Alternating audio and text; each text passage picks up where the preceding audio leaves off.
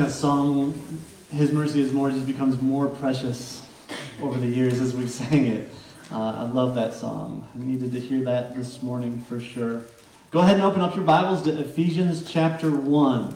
Ephesians chapter 1 is where we are at today. We started Ephesians last week just with the first two verses, and we learned that this is a letter written by Paul, who is a missionary to the Gentiles, the non-Jews, and he's writing this letter to Christians in Ephesus, but also in the churches around Ephesus who are being threatened by persecution. And I want to emphasize this today, they're dealing with a whole lot of division.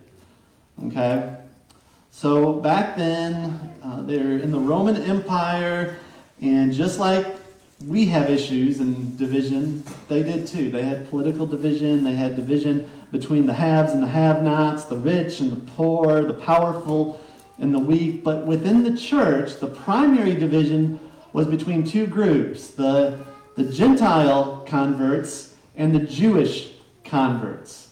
That was the main division. Those who had come to trust in Christ out of Judaism, or out of, like they were Israelites, versus those who were the non-Jews, the Gentiles, who had come to trust in Christ. And so those two groups were struggling to get along. That was the division that they were dealing with. And so Paul was this chosen by God missionary to help kind of bridge the gap between these two rivals. And this is probably a bad illustration, but it was the best one I could come up with. It would be kind of like if the governor of Kentucky one day had the power to say, look, I want to merge the University of Kentucky and the University of Louisville into one new university called Kentucky Lou or something, I don't know. And you're a staff in Louisville, okay, on the Louisville campus, and he comes to you and says, look, I want you to help bridge and unite these two organizations into one. I mean, can you imagine how difficult and the challenges that it would be to unite two rivals together in unity? But that's what Paul is attempting to do. And we're going to see this in the book of Ephesians. We're going to see it today. That this letter from Paul to the Ephesians and the surrounding churches was meant to unify these two rivals, the Jewish converts and the Gentile converts. They were to be this one new humanity in Christ. So let's pray one more time, and we're going to start diving into this. Father, we desperately need your word this morning. Your glorious truth. Help us through your Spirit to see your glory in your word, your truth. And I pray that we would be amazed. That we would worship you in light of this truth today. In Jesus' name, amen. So, there's a lot of background here, and Kim, keep up. There's a lot of slides. Good luck. I'll try to help you through it.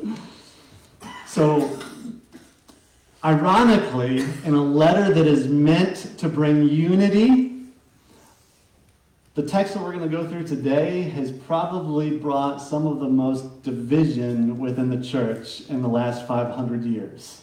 Okay? Paul begins this letter with a worship song. And I'm talking about verses 3 through 14. It's a victory song to the Father, the Son, and the Holy Spirit. And it's one long run-on sentence in the Greek. And in these verses, there are a lot of churchy words. There's a lot of words you hear on Sunday mornings, often like blessed and adoption and grace, but there's also some controversial words, like predestination and election.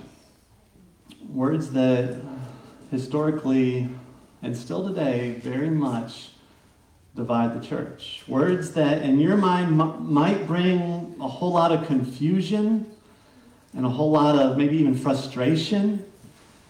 For many, predestination and election bring to mind words like Calvinism, and if you don't know who that is, it's okay. For others, those words bring a whole lot of anxiety, questions. Am I elect? Am I chosen? Have I been predestined? What if I'm not? What about my kids? What about my friends, my neighbors? What about them? And what if God predestines people to heaven? Does that also imply that he predestines people to hell? And if that's the case, why do we even evangelize if it's already predestined? So these are questions that I've been wrestling with for years. And this morning, I'm going to do my best to try to articulate what I believe Paul had in mind as he was writing these words in this letter to the Ephesians. And I've tried hard, and it's not been easy, but I've tried hard to set aside my own biases and approach this text with a whole lot of humility. And I would ask you to try to do the same thing. I want us to get inside Paul's head here. I've been reading a good book that's been super helpful. Caleb recommended it, and it's called Misreading Scripture with Individualistic Eyes. And it's helped me see that growing up in our hyper-individualistic Western culture, it definitely influences how I read Scripture. I think that's true of all of us. And because I think most of us have grown up looking at Scripture with this certain narrative in the background of our minds. And this is the narrative. This is the story. It starts with two characters. It's God and me. I'm going to put this up on the screen. And this is what I want to do. Go back to that last slide. This is what I want to do. I want to compare the narrative that's in our head versus what I think the narrative would be in Paul's head. Okay? So the narrative, and go slow through these, but the first thing I want to point out is that the narrative in our head is it starts individualistically. There's God and there's me. And our main problem is, of course, sin. And sin causes us to deserve hell. We're all on this path that leads to hell, permanent separation from God. But God, in his mercy, intervenes. And Jesus comes, he dies on the cross, paying the penalty that we deserve. And then he rises from the grave so that those who believe can be put on a new path, a path to heaven, where we will live with God for eternity. I think this is the basic narrative that most of us, if you've grown up in church, this is the basic narrative that you've got going on in your head and my head too. And there's some good things with this. I mean, it's simple. It's simple to understand. It's simple to communicate. It has, over the years, motivated many people, including myself, to make personal decisions to follow Christ. But I want to submit to you, I don't think this is the full picture. And I don't think this is the narrative that Paul would have had in his mind. The narrative that Paul had in his mind was much more nuanced and much more rich. Paul grew up as a Jew, and so he would have had the whole Old Testament story in his mind as he's writing this letter. And it's important for us to understand this as we think about these confusing words like predestination and election. So the narrative that Paul would have had in his head starts with Genesis chapter 1.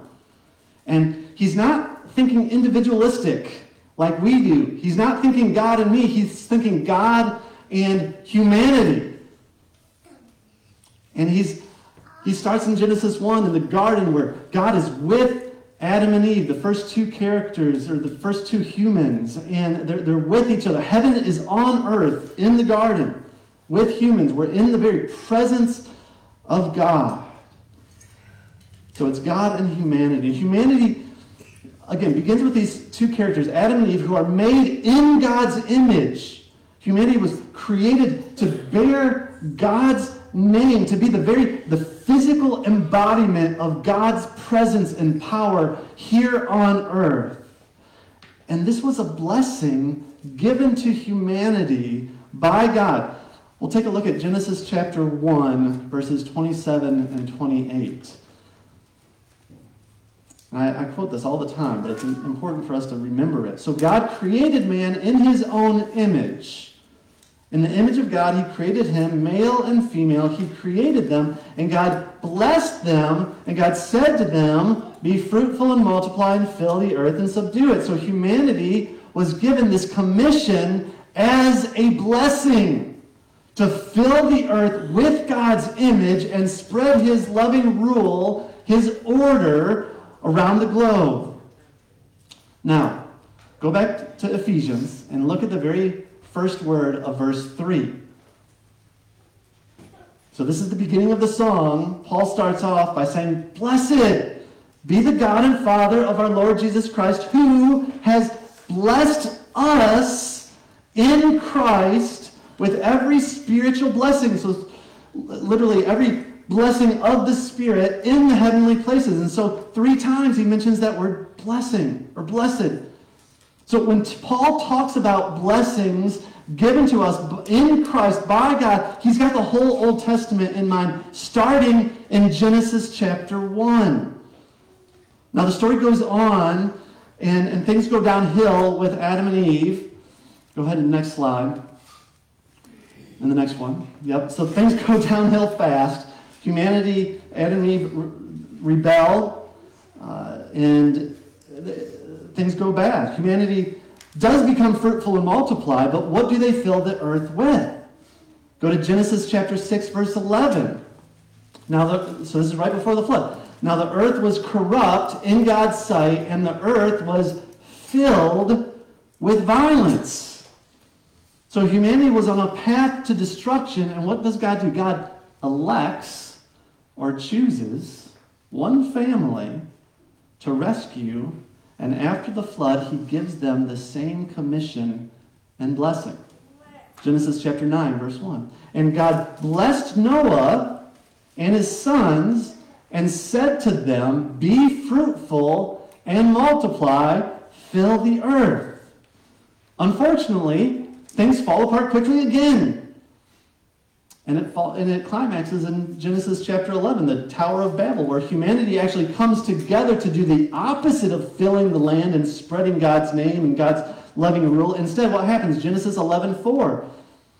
Then humanity said, come, let us build ourselves a city and a tower with its top to the heavens, and let us make a name for ourselves, lest we be dispersed over the face of the whole earth. And so they wanted to make a name for themselves rather than God. They build a city where they don't have to spread out, and they build a tower to the heavens to try to bring heaven back to earth on their own terms. And so God says, nope. He knocks down their tower. He confuses their languages so that they can't try this again, which was grace. And he disperses them and he scatters them. But then again, what does he do? He chooses one family, Abraham's family, to bless and commission to restore God's blessing to the scattered families and nations. Go to Genesis chapter 12, verses 1 through 3. Now the Lord said to Abraham, go from your country and your kindred and your father's house to the land that I will show you. Listen, and I will make of you a great nation. And I will bless you and make your name great, so that you will be a blessing, and I will bless those who bless you, and him who dishonors you I will curse. And listen to this. And in you all the families of the earth shall be blessed. Now think about it. Was Abraham a significant character in Paul's mind, in Paul's world? Absolutely. He talks about Abraham all the time, dozens of times in his letters, and when he's preaching in the book of Acts, he's talking about Abraham. This is the narrative that's going on in Paul's head. Now, Abraham's family would be fruitful and they would multiply. We saw that in the book of Exodus at the very beginning. They become the nation of Israel. And listen to the language of Deuteronomy 7, verse 6. For you are a people holy to the Lord. In other words, set apart to the Lord, your God. The Lord your God has chosen you to be a people for his treasured possession out of all the peoples who are on the face of the earth. But once again, they fall short. That's pretty much the rest of the Old Testament, right?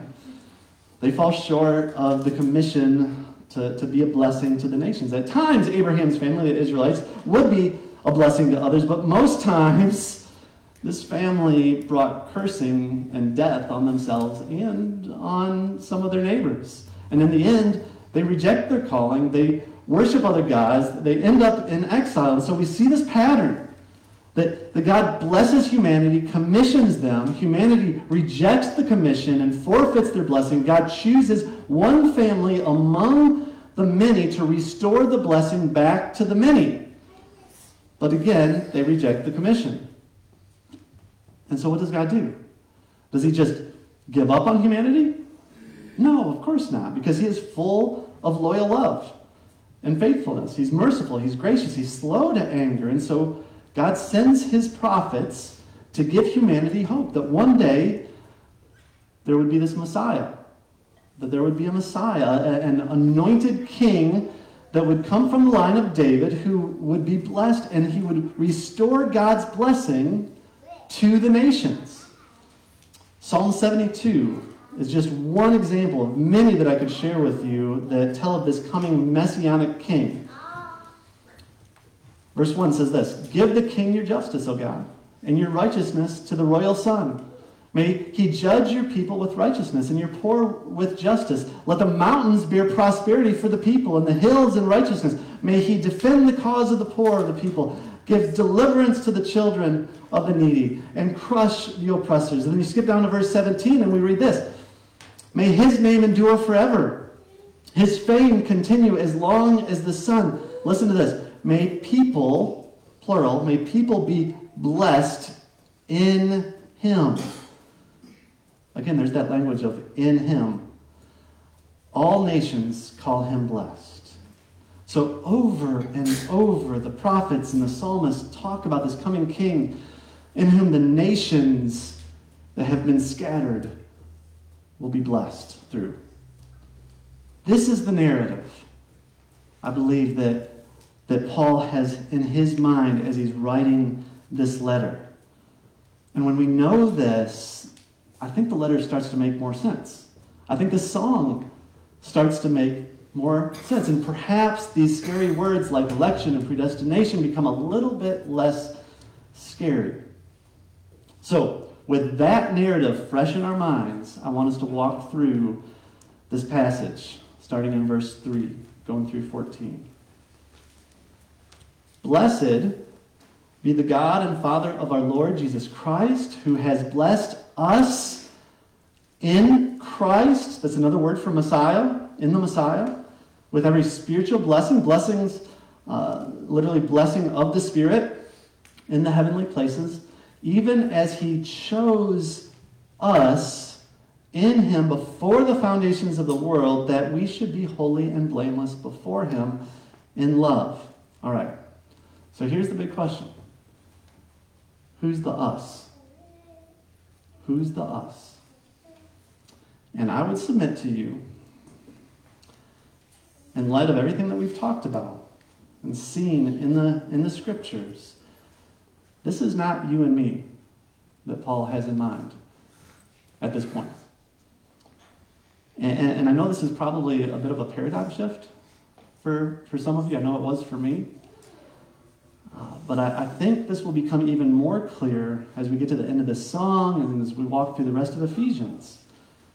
The us is referring to the chosen family of Abraham, the Israelites, the Jews. Okay? Verse 5. "He predestined us for adoption to himself as sons through Jesus Christ, according to the purpose of his will." And again, he's talking about the Israelites here. And this lines up with other places where Paul, like in Romans 9, where he says they are the Israelites and to them belong the adoption. Go on to verse 6. To the praise of his glorious grace with which he blessed us, the Israelites, in the beloved, that's Christ.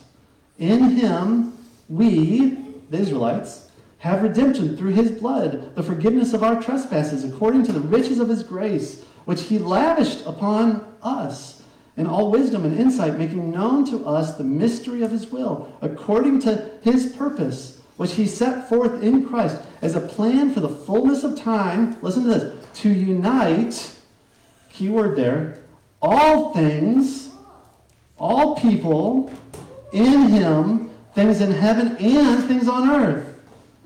In other words, to bring the blessing of heaven and God's presence back to the earth like it was in the garden. Verse 11. In him we, again the Israelites, have obtained an inheritance, having been predestined according to the purpose of him who works all things according to the counsel of his will, so that we, the Israelites, who were the first to hope in Christ, might be to the praise of his glory. The Jews were the first converts. Now, we come to kind of the mic drop moment. And I want you to pay attention to the pronoun change here. Notice the pronoun change in verse 13. In him, you. Okay? So it was us, we. Now in verse 13, in him, you, literally, y'all, plural. He's talking about the Gentiles now. Okay? You Gentiles, also, when you heard the word of truth, the gospel of your salvation, and believed in him, in Christ, you were sealed with the promised Holy Spirit, who is the guarantee of our inheritance until we acquire possession of it to the praise of his glory. So Paul is saying, praise God that he is bringing his blessing, his adoption, his election, his promises, the presence of his very Spirit to dwell in us, to the nations, to the Gentiles, to you and to me. Paul is saying that all those wonderful blessings that were promised in the Messiah are now available to us. I thought long and hard about an illustration on how to drive this point home, but there is nothing that really compares to it. There's no blessing, there's no gift that has been released to the world that comes close to the good news of Jesus Christ. There's no technological advancement that has been released. There's no gifted artist or musician or medical miracle that has accomplished what God did in and through Jesus. And listen, the good news is not just this simple story of Jesus saving us from hell. It's better than that.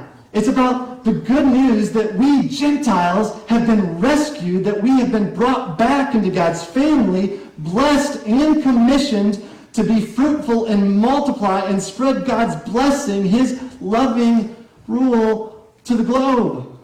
Make disciples of all nations. Paul's heart in the whole book of Ephesians is to encourage us with this good news. This revelation of Jesus bringing God's blessings to the nations.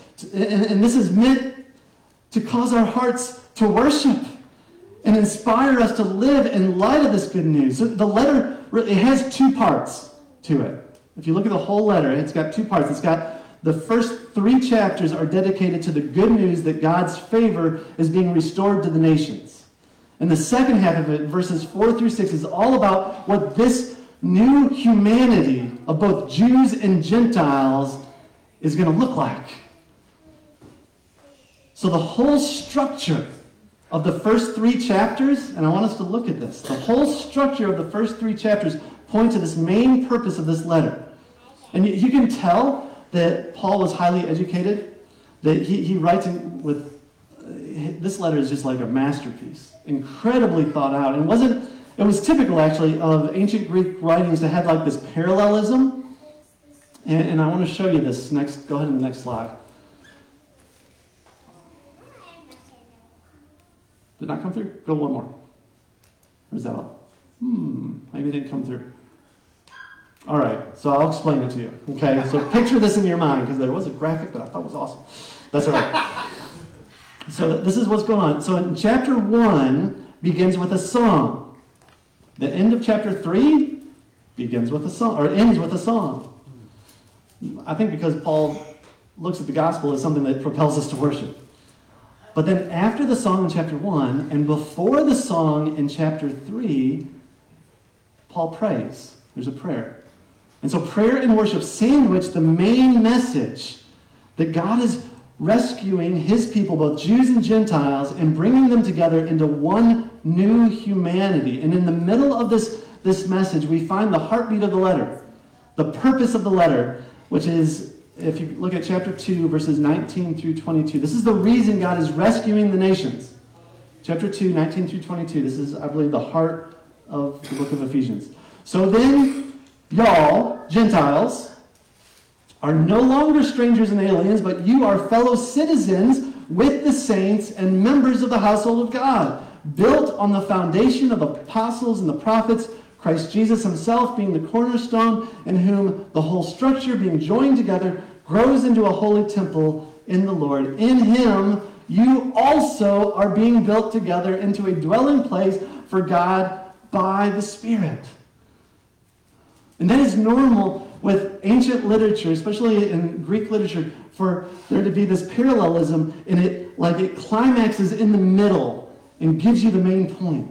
This is the middle. This is the main point. The heartbeat and the purpose of this letter to the Ephesians is that God is gathering the alienated nations back to him in Christ so that we can grow together to be the temple, the dwelling place of God by the Spirit. And this is what this song in chapter 1 is celebrating and praising God for. And the end of the song, I think, is the telling climax. Paul is saying, we, the Jews, because he was a Jew, a Jewish convert, he's saying, we, the Jews, we were the OG, right? We were God's chosen people. We were the elect. The predestined Messiah came from us. We were the first to receive the message of the Messiah. And for those of us who trusted in him, his blood covered our sins. His grace has been lavished on us. In spite of our constant failures, he has made known to us the mystery of his will in Christ to unite all things in heaven and on earth. We were the first to have a chance to hope in him and to celebrate and to pray to the praise of his glory, because he pursued us and loved us. And now, but now, y'all Gentiles are invited to be part of the family. You're invited in too. Y'all who have heard the good news, the salvation, and believed in him, you are now sealed with the Holy Spirit, the down payment, the guarantee that you will enjoy the same inheritance as us. The Jews who have first believed, you too now have been adopted in. You too are now the elect. You too are now the chosen. You too are now the predestined to the praise of his glory. I probably just opened up a huge can of worms. You might have more questions than I can answer right now. And that's okay. I would love to talk to you more about this. But my prayer right now is that this would cause us to worship. We have a whole lot to worship, or good reason to worship. And so let's pray one more time, and then we'll continue to sing. Oh, Father, I thank you for your word. And I know that there are mysteries and things that we don't understand. And I pray that you would help us to be more and more okay with that we would approach your word with a whole lot of humility.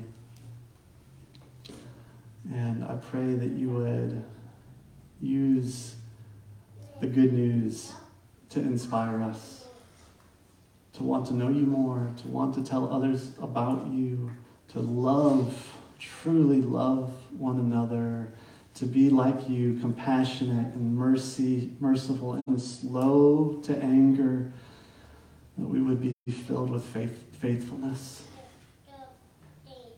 and we would be filled with loyal love.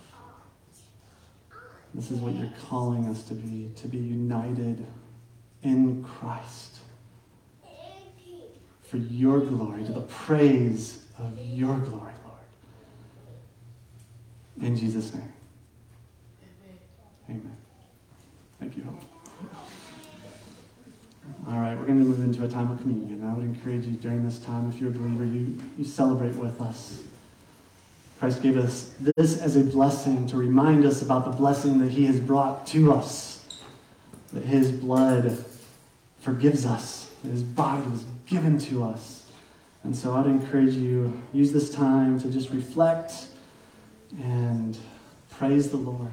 And we're going to stand together, we're going to worship together and celebrate together what Christ has done. If you have questions about what we've talked about today, feel free to stick around afterwards or email me. If you've got questions about salvation, or if you've got questions about baptism or membership, feel free. Don't leave today until you get those questions answered. If you need prayer, I'll be in the back, of course. You come as God is calling you to respond. And after everybody's had a chance to take communion, we're going to stand and we're going to worship together.